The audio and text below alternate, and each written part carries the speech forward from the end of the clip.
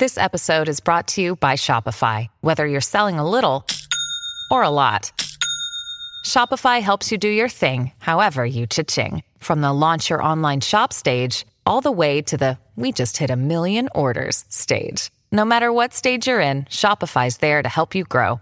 Sign up for a $1 per month trial period at shopify.com/special offer, all lowercase. That's shopify.com/special offer.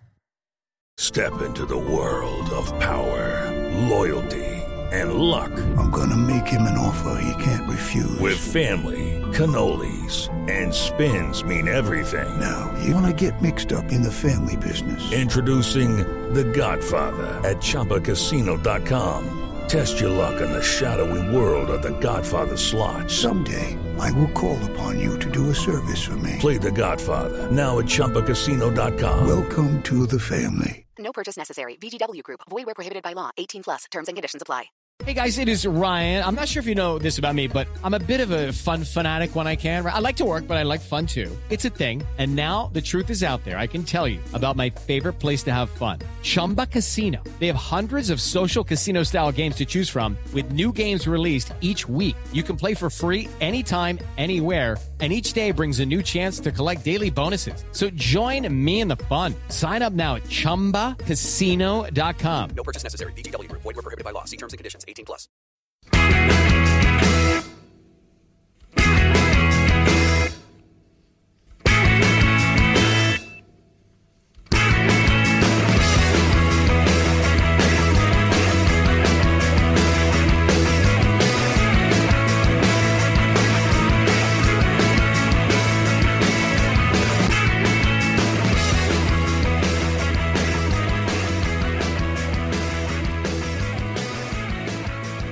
And welcome to Monday's episode of the Terrace Scottish Football Podcast. I am Craig Fowler and I am joined on this occasion by Tony Anderson. Hi, Craig. And joining us in Edinburgh on this occasion is Mr. Thomas Alex Watt. I'm alone and lost in the East Coast. What am I doing? Hello. All these posh pricks everywhere. Yes, we have got Tom apparently under hostage here, and we will not be giving him back unless it's for a small fortune or, I don't know, a packet of fags and some crisps. They're treating me kindly. And we're here to look back over the Scottish Premiership fixtures from the last weekend. And let's start with one of the two games which had a last-minute goal. We got to love a last-minute goal. And we had two of them over the course of the weekend's festivities. And we'll begin with a match at St Mirren Park, or what the fuck's it called? The Smiza Stadium? The Smeeden Park. The Smiza Stadium. Is that right? Is that how you pronounce it? S-M-I-S-A Stadium? Yes, okay, let's go with that. Tony Patrick. Bloody Love Street. Tony Fitzpatrick's last game as chief executive of the club, but it wouldn't end in victory as Dundee United win this one 2-1. St Mirren going ahead in the first half. Two excellent goals in this game as well. The first one from Jay Henderson to put St Mirren 1-0 up, then Dylan Levitt scoring with an equally impressive strike, and then a real scrambled goal, as we always like to see in the last minute. Keeper save, ball comes off the bar, drops down. Mark McNulty, of all people, scoring his first goal from open play this season. Someone's been practicing their commentating for Hearts TV. like it was live. Quite enjoyed that. No practice apart from maybe the practice of having to do it for 90 minutes on Saturday and shitting myself through all of it. How did you find it? I preferred the second half a lot more than the first. The first half I was like, oh no, what's happening? Yeah, I think it's like I think people will be good at it, don't get me wrong, but I think your first time, like when they done Duncan on A View for the Terrace, it is going to take you a second when you're trying to figure out if you should like how much you should be describing. Like it's a real skill, and I think it's something anyone, it would take 2 or 3 games till you started to find your real feet. What I found the hardest part was trying to fill the air when it's just the defenders passing amongst each other, because if it's just telly, so it was being shown, that's a tricky thing as well. It was on radio and it was telly, so you were supposed to describe it as if it was radio, but I was still mindful of it was telly, so I didn't want to just go through every single drip and drab. And at the same time I was thinking, for radio, it doesn't sound interesting to go Halkett, on to Kingsley, to Halliday, back to Halkett, to Kingsley. Mexico versus Portugal. Holds it.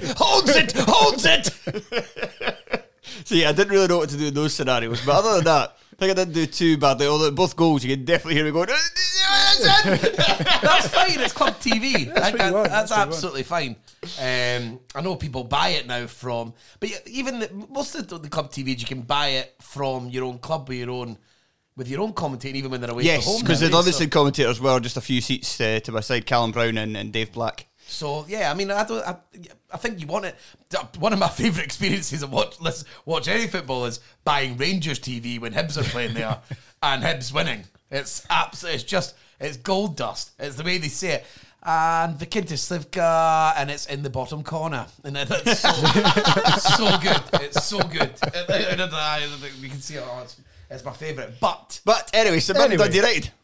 Yeah, it was like Henderson with an absolute rocket launcher. One of many fantastic goals this weekend. There was a hell of a lot of really, really good goals. Yeah, there was. All over nearly every single game. And Henderson's is so good because the way it dips, it's like he's hit.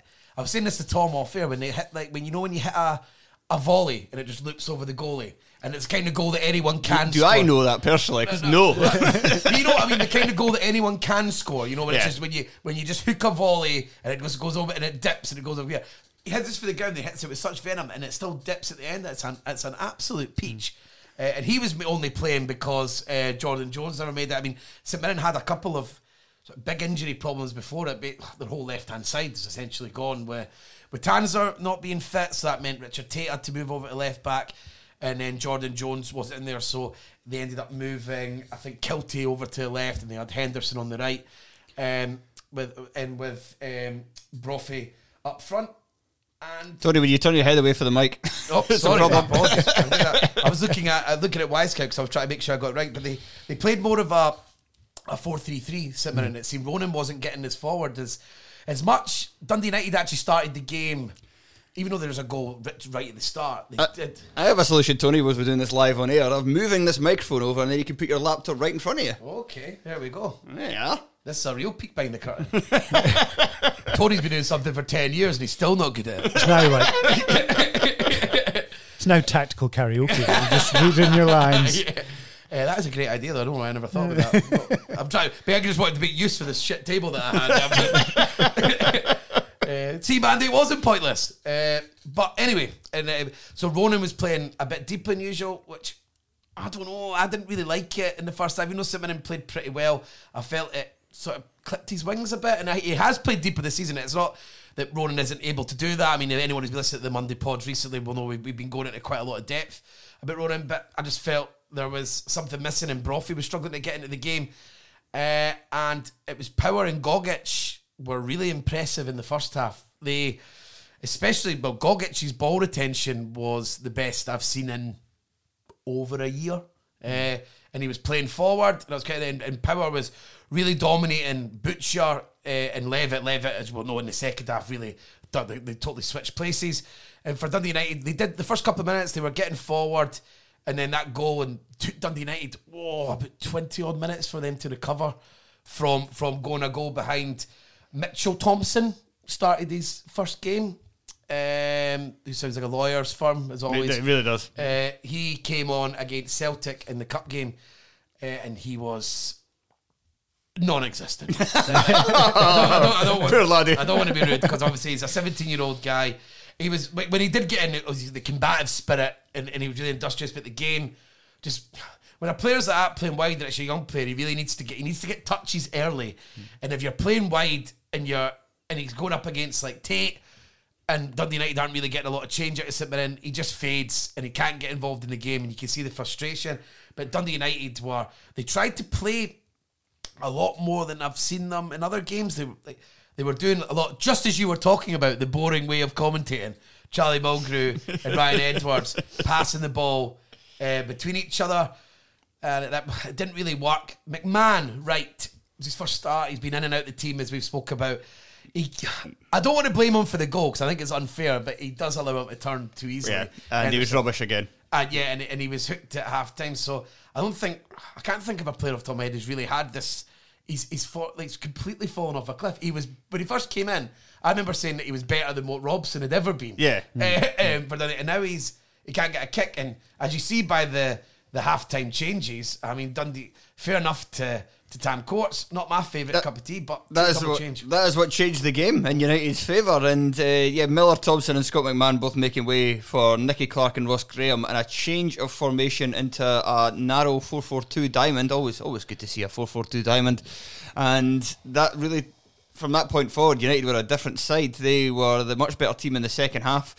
I mean, the goal came late and there's a wee bit of contention over the red card and whatever, but I think even a lot of St Mirren fans were saying, in the end, I mean, St Mirren had a better team in the first half, but in the second half, there was no doubt United were the superior side, and they were the ones that came away with the victory. They couldn't. St Mirren couldn't really get out in the second half. I think every time they were dropping deeper and deeper, and every time they were trying to have some relief or find an out ball, Dundee United seemed to be like winning the ball back, and it was coming. They were kind of limited initially to quite a lot of long distance shots, and that's obviously where the equaliser came from. But the switch, they didn't know what to do when the switch came. They didn't really know how to readapt to Tam Courts' switch, and it just meant that they couldn't get up the park, and it kept coming back with interest. I think, it was there is some contention about the red card. I think Tony Watt probably pushes. Was it Conor McCarthy? I think it was Conor McCarthy. But I think he pushes him before Alnwick hits him, but having hit him, it's a red card. And it's one of those ones where I saw it was a perfect point somebody made. Like somebody said, "That's never a red card." And somebody's like, "Imagine anybody who'd do that who wasn't a goalkeeper. What you would say to it?" Yeah, exactly. It's like definitely a red card. You'd come the further the goalie comes up the pitch and attempts any kind of tackle, the more likely it is to be a red card. So if you'd just taken a couple of steps back and not had a rush of blood to the head, then fine. And St Mirren they were unlucky to lose it, given that they were good in the first half. But huge result for Dundee United at this stage in the season, with the way that it's all bunched up in the quagmire and the middle seven, being 2 points ahead now at this point. The glob is a view for the terrace is now kind of calling it Rob's glob. To be 2 points ahead now at this stage in the season. It's huge. It's like huge. 10 points normally. Yeah. But it does have a feeling of, I always feel like Dundee United of hurt themselves by going fourth too early, because it just like seems to swap every week. It seems like it's like a snow globe. It just like gets shooken about and then like, let's see where everything lays. Or it's like musical chairs. And Dundee United are right now kind of hovering around the chair, but the music hasn't stopped yet, and they're going to be, by the time the music stops, they might be around the other side. Well, this is what we were talking about just before we came off air. There's going to be at least one, if not two teams who narrowly miss out on the top six, or by a point, by goal difference, whatever it is, and they're like, oh shit, that's our season done, and then suddenly are like, oh wait, fuck, relegation playoff place is coming, because St Johnstone are starting to find a bit of form. The bottom six is dog eat dog, 15 points up for grabs, and if you lose to all the teams round about you, you get sucked in pretty quickly. And St Johnstone always end seasons well. And St Johnstone have one thing that I think only one other team in the bottom six has at the moment, and that's someone scoring goals in Callum Henry. It was also really good with Tam Courts. I think the tactical change was huge, because in the first half, Watt was dropping very deep all the time to try and get involved in the game. And like I said, even though I didn't quite like where Ronan was playing, I thought it clipped his wings a bit. It still meant that St Mirren were fully dominating the game. The minute he goes to the diamond and Levitt isn't having to do so much shuttling and running, he was able to get on the ball a lot more, and he's dictating the game, and Levitt looks like better and better and better. He's just I think we're obliged to call him cultured player. Yeah, why not? Okay. And Stephen Robinson further angered the St Mirren fans once again by reverting to a three at the back system. I think they're going to position the club to make it a sackable offence for Robinson to do that any more times between now and the end of the season. Because I suppose he did have to do something midway through the second half to try to change things, but it didn't help, and they were not happy as well with a couple of substitutions. Henderson going awful. He was still one of their more effective players. I think was the one that stuck the most, but the reappearance of Curtis Main again for like the final 15 minutes also annoyed the fans. Well, going three at the back, and with Curtis Main up front, you know what you're doing. It's going long. Yes, it's going long. Yeah, it's Hail Mary time. Yeah. But let's get to a happier bunch of saints after these messages. Spring has sprung and our friends at Manscaped have the best tools for some spring cleaning in your pants. That's right, it's Craig Fowler here again to talk about below the waist men's grooming. It's time to clear out that winter bush and join the other 4 million men who trust Manscaped.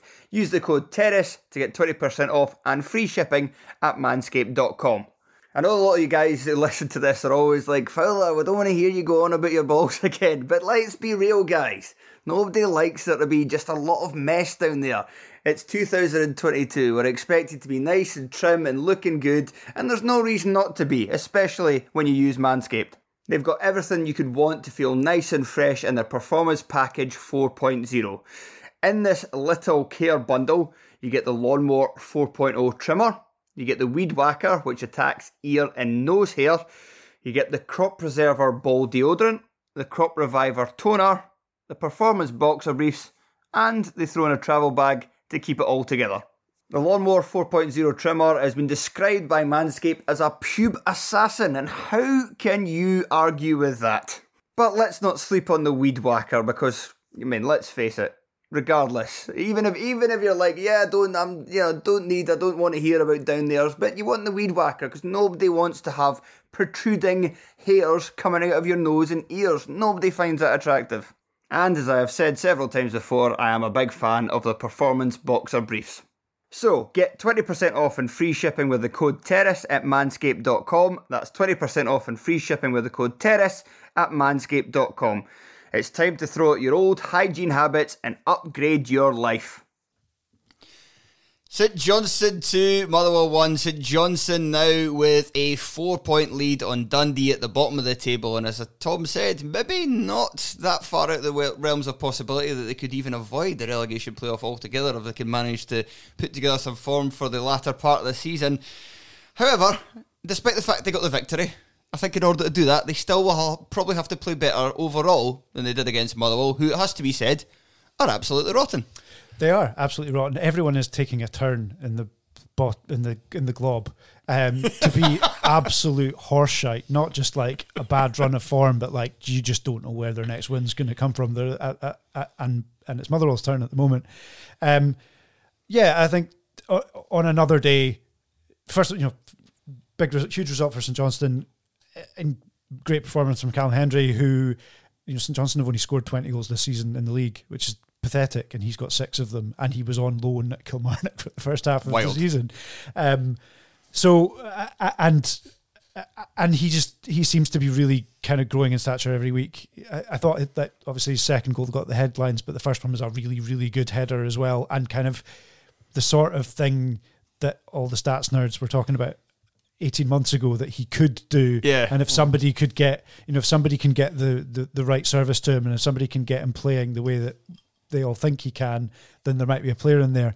And I never personally saw it. And he was on loan at Aberdeen last season and saw it, little bit, but never looked like he was ready to lead the line. He now looks like he's ready to lead the line. St Johnstone are 7 points from complete safety, but not completely out with the realms of possibility that they could pick up enough points to get out when there are other teams in free fall round about them. And they all become 6-pointers when the bottom six comes. Do. So you're playing against your... The caveat, as you said, Craig, is that Motherwell were rank rotten and still unlucky to lose. Kevin Van Veen scored a really, really good goal at the daisy cutter. Probably only the 7th best goal of the weekend, but still a pretty good goal. St Johnstone equalise, and then Motherwell hit the post within a very short period of time. Motherwell hit the post. They looked every bit the more threatening side. They didn't have the luck there, and then there's a long ball, and Callum Hendry smash Van Basten's one in. It was kind of it reminded me of Lukas Jutkovic's goal in the 6-0 draw against Hibs, but if maybe performed by fantasy football guys for Phoenix for the Flames instead. That's what I was like. It was like there was something good about it. It just wasn't quite right. There was something not quite off about it if you're comparing it to that goal.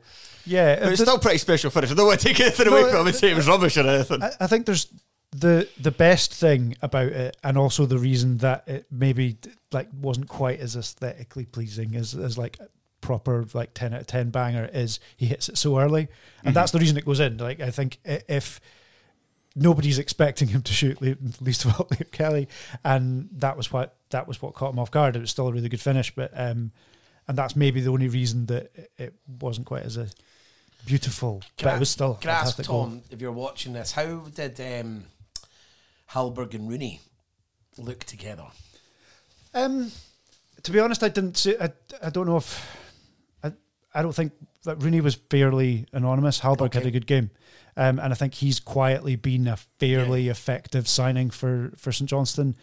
They didn't have anybody like until I think it was the end of January. Ali McCann still had made the most tackles in the entire St Johnstone squad.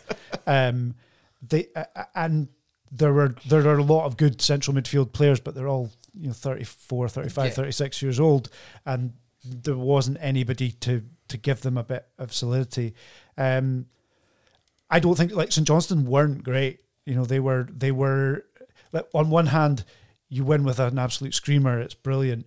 On the other, that goal doesn't go in very often, and you only get a point, and a point's not good enough this season. And that's not to take anything away from the win. And the reaction that they had at the end of the game showed how important it was, and it does give them something of a fighting chance, because I don't think it's beyond the realms of possibility they claw back 7, but I don't think they claw back 10. Yeah, they're not scoring enough goals. How big was Murray Davidson coming back? Huge. It gave them something. I mean, one of the big problems has been they've been run over the middle. Like teams have run over the middle of the park, run over them in the middle of the park, which has never been a problem for St Johnstone before, or certainly not in the last few years. It has been this season. Hallberg's been has been a stabilising influence. I mean, we've joked before that all the St Johnstone fans saying Ali McCann's worth more than they got for him, and managed to prove it this season. But yes, he was, because he was doing the jobs of several men. But Davidson just sitting a little bit deeper, and even when Motherwell are not on their game, and they weren't on their game, they were, they weren't significant. They weren't worse than St Johnstone, but they weren't. I want to talk about Motherwell's setup in a second.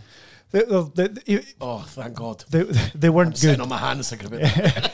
But that Motherwell midfield always gives you legs, and Davidson gave them some legs back. Okay, right. Well, this Motherwell setup 3-4-3 with 3 centre forwards.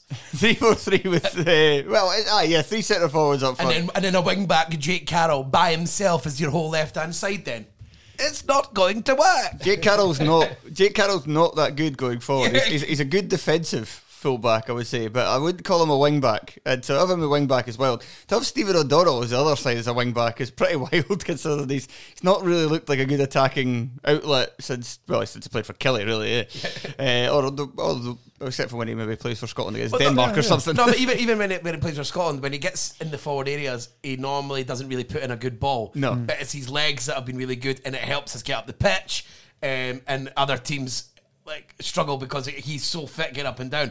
But in a game like this, if I'm going to have wing backs and my 2 other strikers who are flanking Van Veen are going to be narrow and close to him, they need to be fucking good, very good.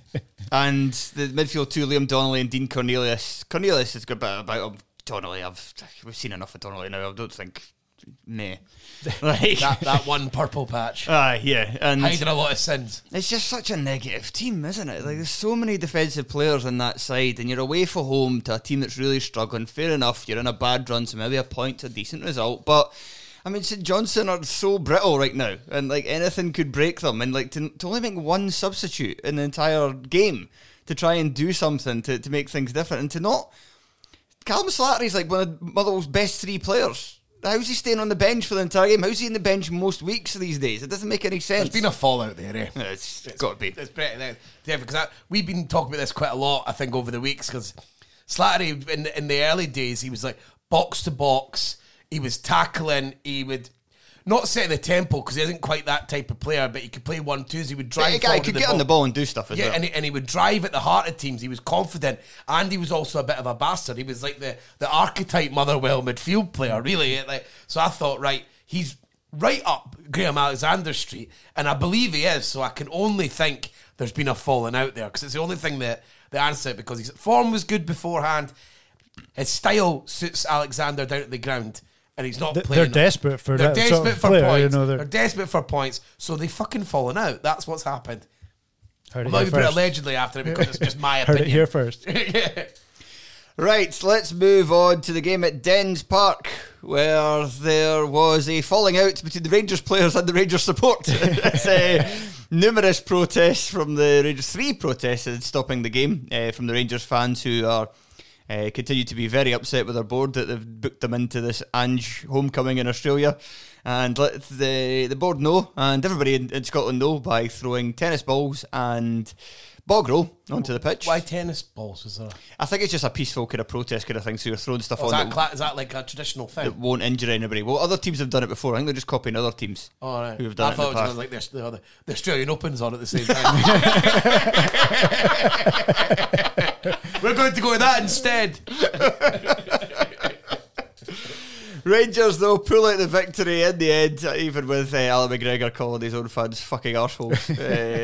And I think there was something... Not Shagger. There was something Giovanni Van Bronckhorst said as well, saying, like, what the fuck are they doing, or something along those lines. But yeah, the Rangers win. Another bit of a... Bit too close for comfort for Rangers and Giovanni Van Bronckhorst. Really poor from Rangers in the first half. Really, like, it seems like Van Bronckhorst didn't get his team selection right. Scott Arfield coming in at the number 10 spot. They really kind of lacked much of anything in that opening period. Second half, they were a bit better. And I think it also just goes to show as well how much it benefits Rangers and Celtic to have the 5 substitutes rule, because they just kept bringing on attackers until eventually they started scoring. Yeah. It did seem like a strange... I mean, Aaron Ramsey restored to the team, but as kind of nominally on the right, didn't seem to work. I didn't really know what they were trying to do with that. And in the first half, well, certainly for the first sort of 20 minutes at least, Dundee scored, held their own. Frustrated Rangers looked a bit like they were going to. They had a good energy about them, and at least looked like they thought they had a game plan. Ultimately, like you say, throwing on attacking players, and Rangers just kept committing more players forward, as Dundee were like, we'll drop 5 yards further back. We'll drop 5 yards further back. Yeah, we'll drop 5 yards. I have something to say on Mark McGee's subs. I think there were a couple of points just before the equaliser, and we're missing out the contentious, the most contentious of contentious penalties. Come back to that. But there was a point just before that Rangers had 3 or 4 chances, all from open play, and Dundee had 9 men in the box. And they're ahead, and there's the whole pitch to play in, and you just can't... You can't invite Rangers onto you when they had that many attacking players. And ultimately, both goals weren't scored by a great piece of skill. They weren't scored by any great amount of creativity. It was basically just the ball hit a Rangers player who happened to be a couple of yards out because of sheer numbers. The law of averages is sooner or later it's going to fall for one of them, because Dundee have committed so many men in the box. You don't need to be clever. Tim's Ramsey. I've been saying a lot recently that I thought this is exactly how they would use Ramsey, with Tavernier down the right hand side and with Kent. So under Van Bronckhorst, I think Kent's been a lot wider and he's hugged the touchline more. So it's meant that the person on the right, which at times has been Arfield, coming off the right, but yeah, and we played Ramsey there, I think, in the cup game. He was playing it right, and that worked really well with Tavernier, because Tavernier was coming inside him, and he was playing the ball, and that sort of created the sort of terrible penalty that they got. I mean, we'll be talking about more terrible penalties at Dens Park in a minute. So I can see what Van Bronckhorst was thinking with Ramsey out there, but just, even though I could see that's what he was going to do, and I was thinking about it for weeks, at the same time, it's like, you've bought Aaron Ramsey, just probably play him in the top position. And against a back five. Basically a back 9. Yeah, we've only got him on the... We've only finally got him on the pitch. It's nearly April. How about we just give it the best opportunity possible for Ramsey to be good? But I suppose he's had a couple of starts, so he's got a goal and an assist, so it's not all bad. Yeah, I mentioned Mark McGee, the subs. The sub that annoyed me was taking off Zach Rudden and bringing on Niall McGinn, because after that point, there was nobody to hold the ball up, and it was just coming back constantly, and you need to have something. You can't just go, right, let's ultra defence this and just, like, try and, I don't know, let's try and sellotape all our players to the goal frame and see if there's any space that we could deny Rangers that they just literally can't score because there's nowhere to fit it through. That's basically what he was kind of going for. 20 minutes as well, 20 minutes to go, it's a long time. And you need somebody up there who can at least occupy defenders and knows what to do and can, win a free kick or something, take a bit of pressure off. And it was just coming back and back. You just knew it was just a matter of time before Rangers scored. It was inevitable. Yeah, it was. And the inevitable happened. I mean, I think I almost feel a bit mean criticising Rangers for playing badly, and they've been playing badly quite a lot at the moment and winning. It doesn't seem like the same team that we're seeing in Europe. It doesn't seem like the same. It doesn't seem like the same ethos. It doesn't seem like the same spirit. Never mind anything else. That they're starting. They start slowly, and because people can say they're playing different teams and stuff, and there's it is fair enough that most of these teams will have more men behind the ball. But you see in games like this, they don't even come out with anywhere near the same intensity to try. And if they're expecting that, then you need to go out and blitz teams like Celtic do. Go out and run all over them and see what you can do and try and just break their will early on. Especially when you've got 5 subs. Yeah. You've got the time. Even if you are tired for Thursday, again, you can get everyone out there ready to go and give you at least a good 35-40 minutes in the first half. And if Rangers play well, that's probably at least 2-0. And I think we've been saying for weeks on end, I know Roof got on the park again, and we are seeing more and more of Roof on a weekly basis coming off the bench. But I mean, why not start him? Like, I don't get. I mean, Morelos has actually went off the boil a bit recently, and in Europe his performances are so high, and in Europe he's such an important cog, and he plays like.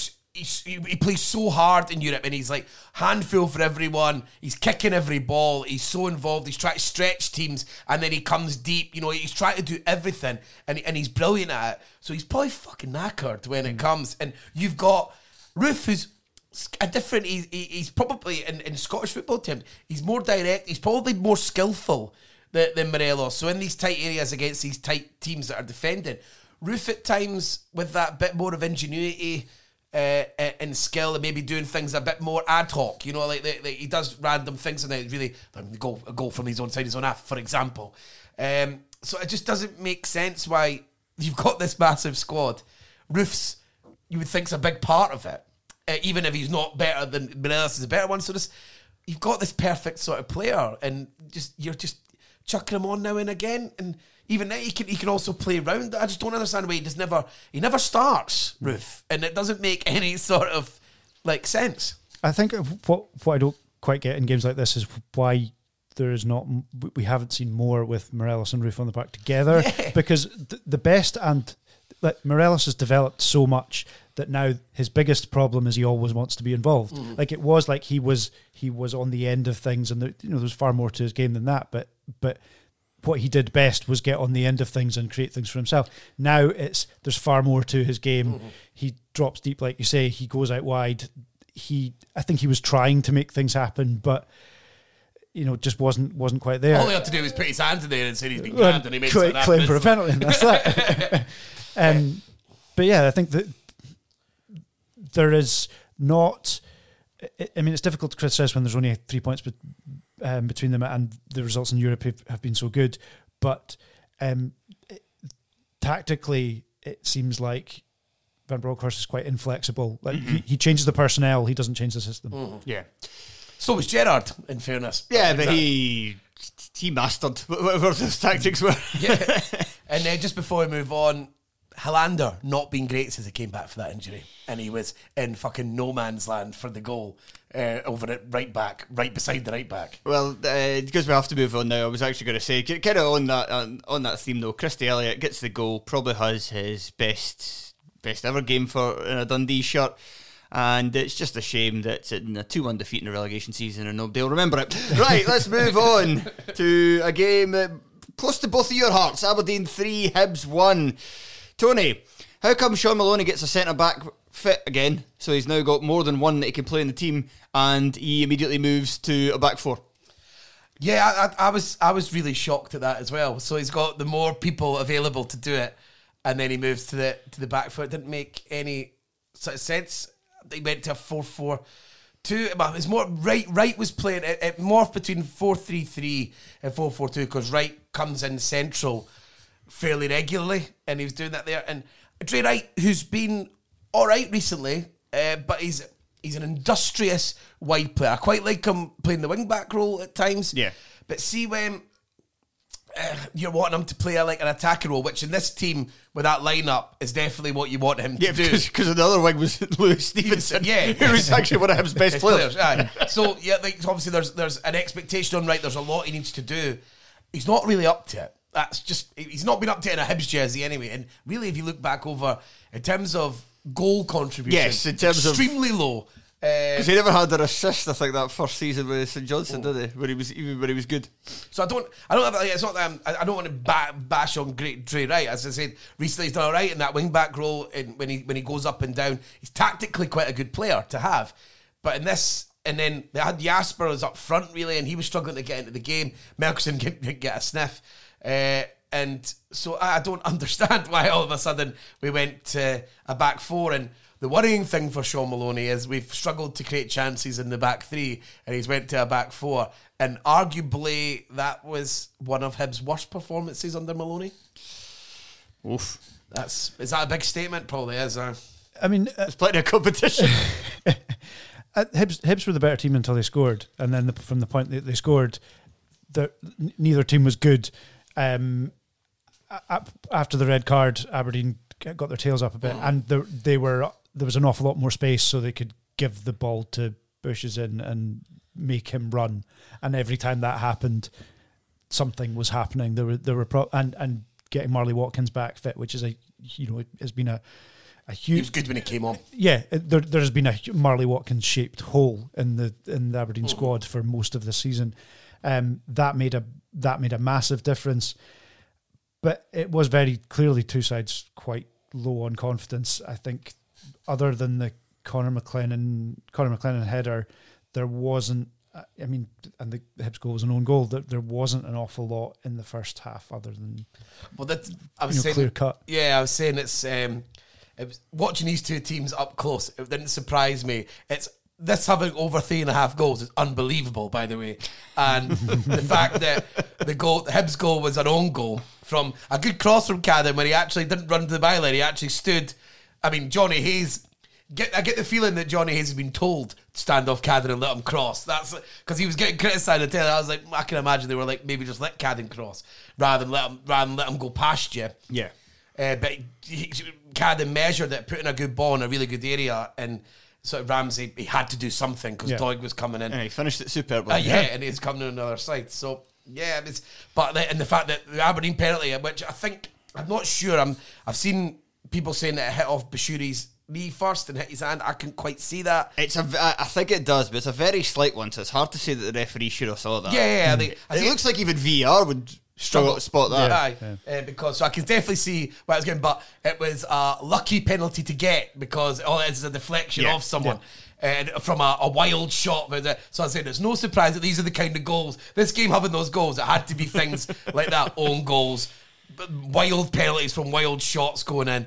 And then obviously Aberdeen, the second one comes from a set piece, a stupid free kick given away. I had to laugh really quite a lot when I saw the Ryan Poacher's red card. So obviously I saw like Poacher sent off, but then I saw like off on 63, penalty on 64. Okay, he's been sent off for a last man one, pulling down our striker or something like that, tripping the heel, something like that. Oh no, Ryan Poacher's for a last man foul, and only a way Ryan Poacher's can do. There's a still photo of it where he connects with McCrory about his thigh. And there's I don't know what Hibs have. I don't know if it's been released yet as to what the referee. Hibs are appealing, but I don't know if it's been released yet as to what the referee gave it as. But I do think he would have a case for saying that's a red card foul because he goes in at a hell of a speed and he's very high. Yeah, I mean, Maloney claims that the referee apologised to him or something. I think that was for the Bashiri one. I'm trying to keep up with. I read his quotes. I think that was for the Bashiri one rather than the Porteous one because with the Porteous one as well. even if he's making an attempt to get to the ball, if it's in the rules that if it's kind of like impossible to get to the ball and you're just making a very kind of rash attempt to get there, then it's also still a red card. That's what I was and I like, think that's what Portuguese one definitely falls under. It's the exact same. I mean, it was the exact same animation as the sweep in Mortal Kombat 1 and 2. If you pressed back and A on the Super NES, my mate posted a GIF on a WhatsApp of exactly that when he was describing it. But it's exactly that. I think I can totally understand why people are saying, yes, it's only a yellow card if there's an attempt to play the ball, but the ball's got to be there to be won. And it wasn't. You have to go through the man to get it. These teams are like exactly the same. I was saying this to Tom. These teams are like exactly the same as they're so plodding and boring. And then for them, it's Bizawi out wide. And then for us, it's Jasper. Where they just get the ball there and hopefully I'm talking about, are these guys good? Or are they just because they're able to carry the ball and go past it? So I'm struggling to judge them. And Bizawi, especially when the game opened up a bit, he looked good. It was his cross that created the chance that you were talking about in the first half of Conor McLaren, and his goal's like an absolute rip-roaring finish. Yeah, I think. Sorry, Tom. Talk to me about Conor Barron. Promising. I think he's. I mean, he had the first half of the season on loan at Celtic Hearts, and by all accounts was good. Came back, and I think the expectation was he'd come back. He might get some minutes here and there, but he probably would go out on loan again, maybe to a championship club, if we'd bothered our arse to do anything in the January window. Instead, he's come in. I think he started the last 5. And looks like he's growing in stature every game. He was playing a bit deeper at the weekend. I think initially the thought was he was probably going to be more of like a number 10, but he's not. He's playing a bit deeper. Doesn't give away the ball. Plays a lot of neat passes, and there's a lot to like between him, Ferguson, and McCrory. They do sort of complement each other quite a lot. And just as well, because your other golden boy's now pish. Christian Ramirez. I was going to talk about Calvin Ramsey. Calvin Ramsey. Right. I think quite sad about that, even though it really worked out for me specifically. But Ramsey, since he came back for the injuries, the only thing that's still looked good is maybe just his crossing. The set pieces are still good. Is there maybe a head turning scenario going on there? I mean, there might be. I mean, I have no doubt he's off in the summer. It's just where he's off to. Him and Lewis Ferguson won't be around next season. No doubt. You can speak about Ramirez's poor form as well. He's more of a question mark. I have no doubt. Like Ramsey might come back next season on loan, having signed for someone down south, but he won't be a full-time Aberdeen player next season. So I wouldn't be surprised if there's a bit of head turning that's gone on. Also, I think he just started the season so well, and there's bound to be a bit of regression and for large parts of the season, the entire responsibility for creativity for the entire 11 was on Calvin Ramsey, for whether it's set pieces or getting down the right hand side. And if the team's not good, sooner or later that wears off. I think defensively he's been a bit better. Defensively, the whole team's been a bit better. I think Declan Gallagher's had his best 2 games here and the game against Rangers. There was a bit more solidity about the team, and I think even at 1-1, there wasn't the same feeling of the first time they attack us, they're going to score, which has been the case for the whole of the season. Ramirez is a bit more of an interesting one. I think he only touched the ball 9 times in the entire game. Jesus. I think the same happened to Melkerson. Played 87 minutes. Yeah. the same happened with Melkerson here. And this is, again, the similarities between these two teams. 8 times, sorry. 8 times. Fucking hell. the similarities between these two teams are really, really all to see, because Melkerson was totally starved as well. This doesn't matter how many songs are being sang and how many Norwegian flags were there. But Ramirez, just exactly the same. The two teams just could not get any service to anyone. It was a bloody stodge fest. A stodge fest with 4 goals. Yeah, that's what I mean. It's the most unlikely over 3.5 goals that will come in this season. Right, let's move on to our penultimate game that we shall be covering, and that is the match at Tynecastle. Hearts 2, Livingston 0. Hearts now 14 points clear in third place, literally just playing in not literally, but almost literally playing in a league of their own at the moment, with nowhere near Celtic and Rangers and nobody anywhere near them. As long as James Corden's not there, everyone's alright. Nice. But yeah, Hearts deserved this one. I think it's fair to say. First half, they were definitely the better side. Livingston were really poor in the opening 45 minutes. Hearts, they created some early chances and got obviously the goal for Benjamin Ingame came in the 3rd minute. They then had a couple more to extend the lead. Mark Striek made a really good save from Liam Boyce. But it went to half time 1-0. Livingston probably had their best spell of the game after that. And the goal, I think I would agree with David Martindale a little bit. The goal kind of came and run against a little play, run of play somewhat. Hearts fans were starting to get a wee bit antsy, kind of only 1-0 up. Their team hadn't really come out yet to the second half. And then Barry bloody Mackay, what a finish for his first goal for the club. Finally, I don't think I've seen a goal like that before. Like weird, normally there's to hit the ball like that, you've got to put quite a lot of power behind it, and to sort of. It wasn't even like he placed it. It was like top spin. You know, it was like a tennis shot where somebody's is expecting it to go at the baseline, and he just like deftly chip it over the net. I can't think of another one like that. Unique goal it was. Like he didn't, and it would have. It was better for him not scissor kicking it, or just the fact it was kind of. I'm just going to calmly put this right back where it came from and bend it around. Yeah. Best goal of the weekend, and there were a lot of good goals on the weekend. The roof came off Tynecastle as well. It was he's been such a popular player. Everybody's just dying for him to score. I think the only problem was everybody was wanting it to come at Hampden. But now he's just a goal scoring form. Don't worry, he'll just score a second then. But yeah, he was. He got man of the match, but I think that was with sponsors kind of wanting to talk to him, because I've definitely seen Mackay have better games in a Hearts jersey overall. I think Nathaniel. That's my favourite little thing that people say about football, about sponsors picking people they want to see meet.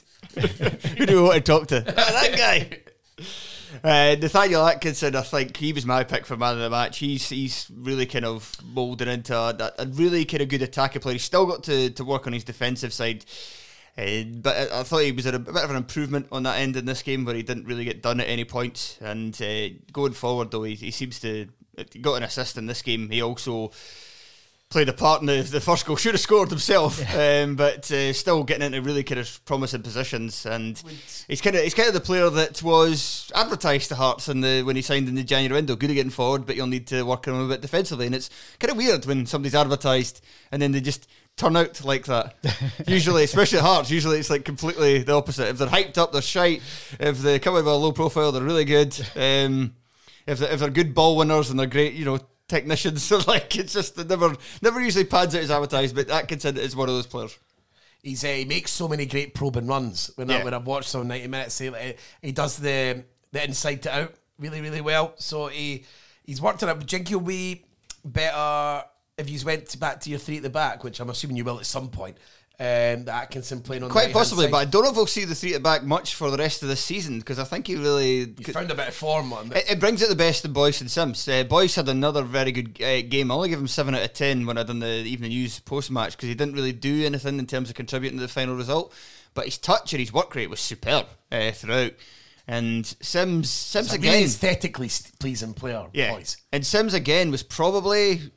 I thought he was probably Hearts' worst player, but he was still a real goal threat and still caused problems for the Livingston defence. So I think the 4-4-2 is here to stay, especially since, if Souttar's out, it depends. If Hearts get to the cup final and it's Celtic they're playing, then we'll see Souttar back at some point. And if not, I don't know if we'll see Souttar back again this season. Or ever again. If you win the next match, you could rest the squad for the remainder of the season and will still finish third. Could lose. I think mathematically, almost entirely likely that Hearts will be more than 50 with all the points injury problems now, because Benjamin Ingame went off injured and he's injured his knee again, and there's no diagnosis yet on what the problem is. They said they're going to wait and see whether he needs a scan or not. Sore knee. He did walk off. It wasn't limping as heavily as Andy Halliday was when he walked off, although I think his was just a dead leg. But Beningame, without him, Cammy Devlin's touch and go for the semi as it is. Without they two, You've got Peter Harron there, who was good again at the weekend, but then there's a big kind of question mark beside him. Andy Halliday I've kind of grown to like, but not in the centre of midfield. So do you just play Toby Sibbick there alongside Peter Harron? Just have the twin towers, just like no one show pass. Sibbick's completely fallen off. I never see Sibbick around anymore. Well, I think with the move to the four at the back as well, like there's one less place for a centre half, and he likes Kingsley in there, which does make sense. Kingsley and Halkett are the two best centre halves at the club. Sibbick's I think kind of one for the future, to be honest, and he can play a multitude of roles as well. He was played centre mid when he last played at Hearts. He came on at centre mid at the weekend, which I think is actually the first time he's played centre mid since he was last at Tynecastle. It's only really Daniel Stead that's ever used him as centre mid in his career before, but I think he might have to go back there soon. And quick talk about Livingston before we move on to the final game.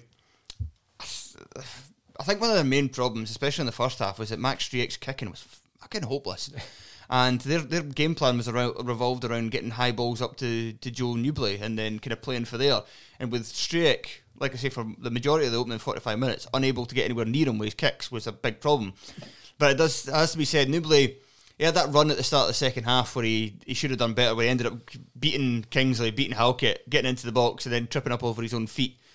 But other than that, he was really kind of non-effective, and there was quite a lot of times where Alex Cochrane, who came off the bench, now Cochrane must be about half the size of Newbley, and Cochrane was winning like aerial battles against him and like shoving him off the ball, and I was like, what the hell is going on? I've noticed this with Newbley. He's one of those that you don't let your size fool about his attributes. He's much better with the ball at his feet. He's actually a really, really handy dribbler. Yeah. He's got really, really good close control. Because I've noticed this. I was talking up the centre halves that done this against them. I think it was Iacovitti at Ross County when I watched the game, and I was really impressed with how he was beating him aerially. But now that you're adding another name to the list, Alex Cochrane must be about 5'10". Yeah, so you start thinking that maybe Newbley abuses his height and thinks I don't have to do anything. But deceptively shit in the air. Yeah. He's got bad head for a big man. He's, as I said before, he's Scottish football's Nwankwo Kanu. It has to be said as well that Stephen Omeonga maybe had one of his worst games of the season for Livy. He was pretty anonymous. Jason Holt was involved quite a lot, but nothing really kind of came off for him. And is Brucey Bonus injured? No, he is injured, sorry. Aye, and he might not be back this season. Oh, yeah. Right after he gets his Player of the Month. You jinxed him, Tony. I must have, yeah. Yeah, Livy were strangely passive in that first half. They didn't. Martindale was going mental, especially Alan Forrest, for his lack of pressing, and that would have been better for me in commentary. It would have been better for me in commentary, so I didn't have to continually go Halkett, Kingsley, Halliday, Halkett, Atkinson, Halkett. It's I can't even think of Alan Forrest being a big presser. Like Alan Forrest a lot of things, but I just don't see him being able to be bothered. I suppose that's a big loss looking at that for the Aston. I probably would have went with Newbley up front, even though I know he's looked better out wide, and I prefer him out wide. I still think if it's not Bruce Anderson, I'd still be going with him. Right, let's get to our final game, which was the most academic game of the weekend. Celtic 4, Ross County 3. Celtic were 3-0 up inside 26 minutes. Ross County had a man sent off in the first half, and then Celtic treated the rest of the game like a training exercise. Ross County were very lucky to only get away with 4. And County have been good. County have been good for the second half of the season. They've a lot more about them. They have top 6 ambitions, but they were just annihilated. They were absolutely annihilated. Starfelt, Carter Vickers and Greg Taylor had more touches. Those 3 players had more touches of the ball than the entire Ross County team put together. And those are 3 of the 4 defenders who had nothing to do in the entire game. They just it was kind of hard to find a hook for this because Giacomakis scored a hat-trick. Yeah, and we were talking about this just off air. I was convinced he was going to be shite. Yeah, I thought when he came in, he was going to be shite. I thought the first half of the season, I was convinced he was shite, and now he's got... Even when he scored against Hearts in that game, I thought, I asked you on here, was any good, and you were like, not passionate. Well, we moved right on. For all the same reasons people thought he was great, for all the same reasons that people were quite excited about him, is like, he scored 27 goals in the Eredivisie for a team that got relegated. Yeah. I was thinking, well... I can now see why. But if he scored 27 goals for team in their division that got relegated, and he was available for $3.5 million. Why did nobody else want him? Like, why did Bristol City, who could just throw money at the situation, why did, like, it was Werder Bremen and Celtic were the two teams that were interested, and, you know, no disrespect to either of them, there are lots of teams all over Europe who will blow them out of the water financially, and if he's that good a striker, and he did regularly score, you know, I think he got a couple of hat-tricks last season in the Dutch top flight for a terrible team, but I just was that something didn't add up. Like, this is another Patrick Kamala, this is another one of Celtic in a long line of guys that might $2 million to $3 million. Yeah, just trying to get a backup striker or something for that for what feels like 20 years. He scored, like, at one point he was Europe's leading goal scorer, and you got him for $3.5 million. Something stinks. And I thought that the first half of the season it was him. He stunk, but it's actually your opinion. It was. It's actually my opinion. It's actually the shite I was talking, because he was great. He offers a very different. He's something that Celtic don't have anywhere else. What I would say is that 15 years ago, like what he did in the Eredivisie last year, he would have went for about 15 million or something like that. It's the fact that Kezman. He has nothing to his game other than the fact that he scores goals. Yeah, but and that's a concern in this day and age, because especially when you've got guys coming for the Dutch top flight, there's a bit of a kind of, there's already that kind of idea that guys for the Dutch top flight who score loads of goals aren't as good as that anyway. And like, but today's day and age, everybody kind of needs to have a striker that does more than score goals. He just really scores goals, but he's brilliant at it. His movement's incredible in the final third. He's always moving. He makes really powerful runs. I mean, he's not completely useless as a footballer. He could do a little bit of link-up play, but I watched all his clips against Ross County. He scored 3 goals and he had another chance, and he also inadvertently set up Mateja for his goal. Other than that, I think he had like 2 nice flicks, and that was about it for the entire game. We've been talking, obviously we've been doing this quite a lot recently further on the Mondays, and that's been saying that about Giacomakis, but the beauty of Giacomakis, his ability to hit the front post and go past the defender is unrivaled, really, in the league. But Celtic can afford a striker like Giacomakis in this league. He's actually the archetype backup striker, because I still think he'll fall out the team despite his it's not as good as Kyogo. And he doesn't fit the style or the shape as well. But in the Scottish Premiership, when Celtic are playing, he is absolutely perfect. And if they're ever looking for a goal, even in Europe or on the bench coming, and he's perfect. A guy who doesn't need, because they don't need him to get involved in the game. They can afford to have a guy that plays in between the posts and is only thinking about the last pass. He doesn't actually want to get involved. He's only thinking about that. They could totally afford him, and it's a smart buy from Celtic. I don't know if it's deliberate, but it was a smart buy. They can afford to have a guy that plays in between the posts. And for another sort of retro, well, I suppose it is retro now, if it's not his play. Now with Mateja. With Mateja, we're calling him Scottish football's Dirk Kuyt.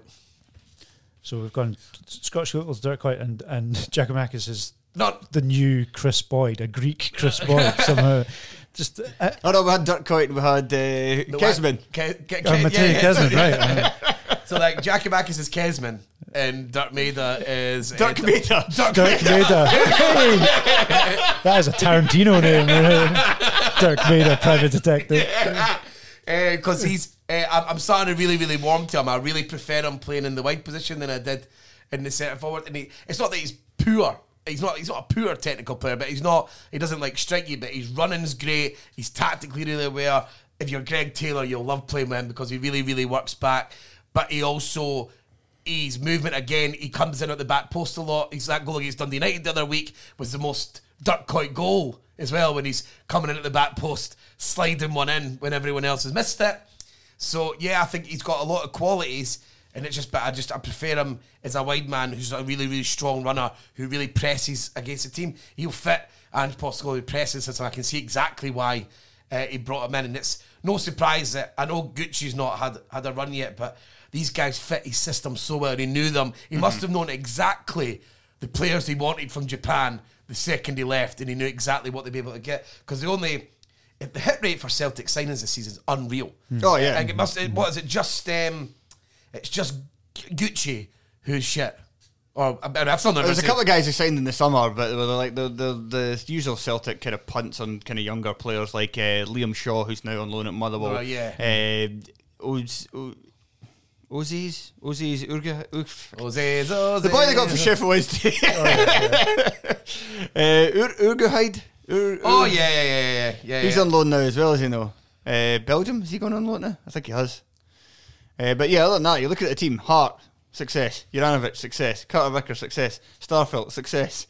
Hatati, success. Maida, success. Jakubakis, success. Jota, massive success. Kyogo, massive success. It's unbelievable, the whole team. And that's and it's been smart again because they've been willing to.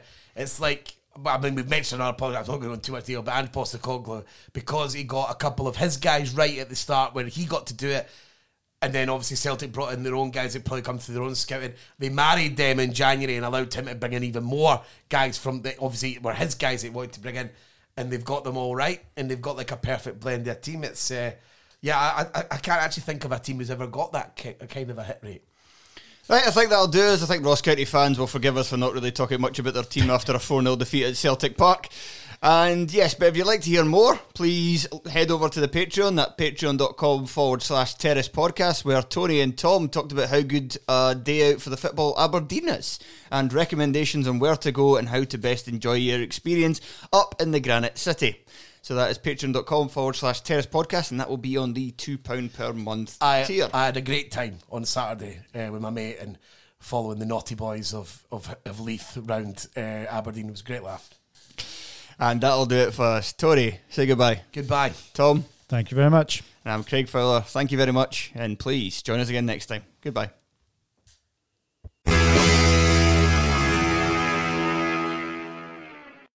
Sports Social Podcast Network. Hello, it is Ryan, and we could all use an extra bright spot in our day, couldn't we? Just to make up for things like sitting in traffic, doing the dishes, counting your steps, you know, all the mundane stuff. That is why I'm such a big fan of Chumba Casino. Chumba Casino has all your favorite social casino-style games that you can play for free anytime, anywhere with daily bonuses. That should brighten your day a little. Actually, a lot. So sign up now at ChumbaCasino.com. That's ChumbaCasino.com. No purchase necessary. VGW Group. Void where prohibited by law. See terms and conditions. 18+.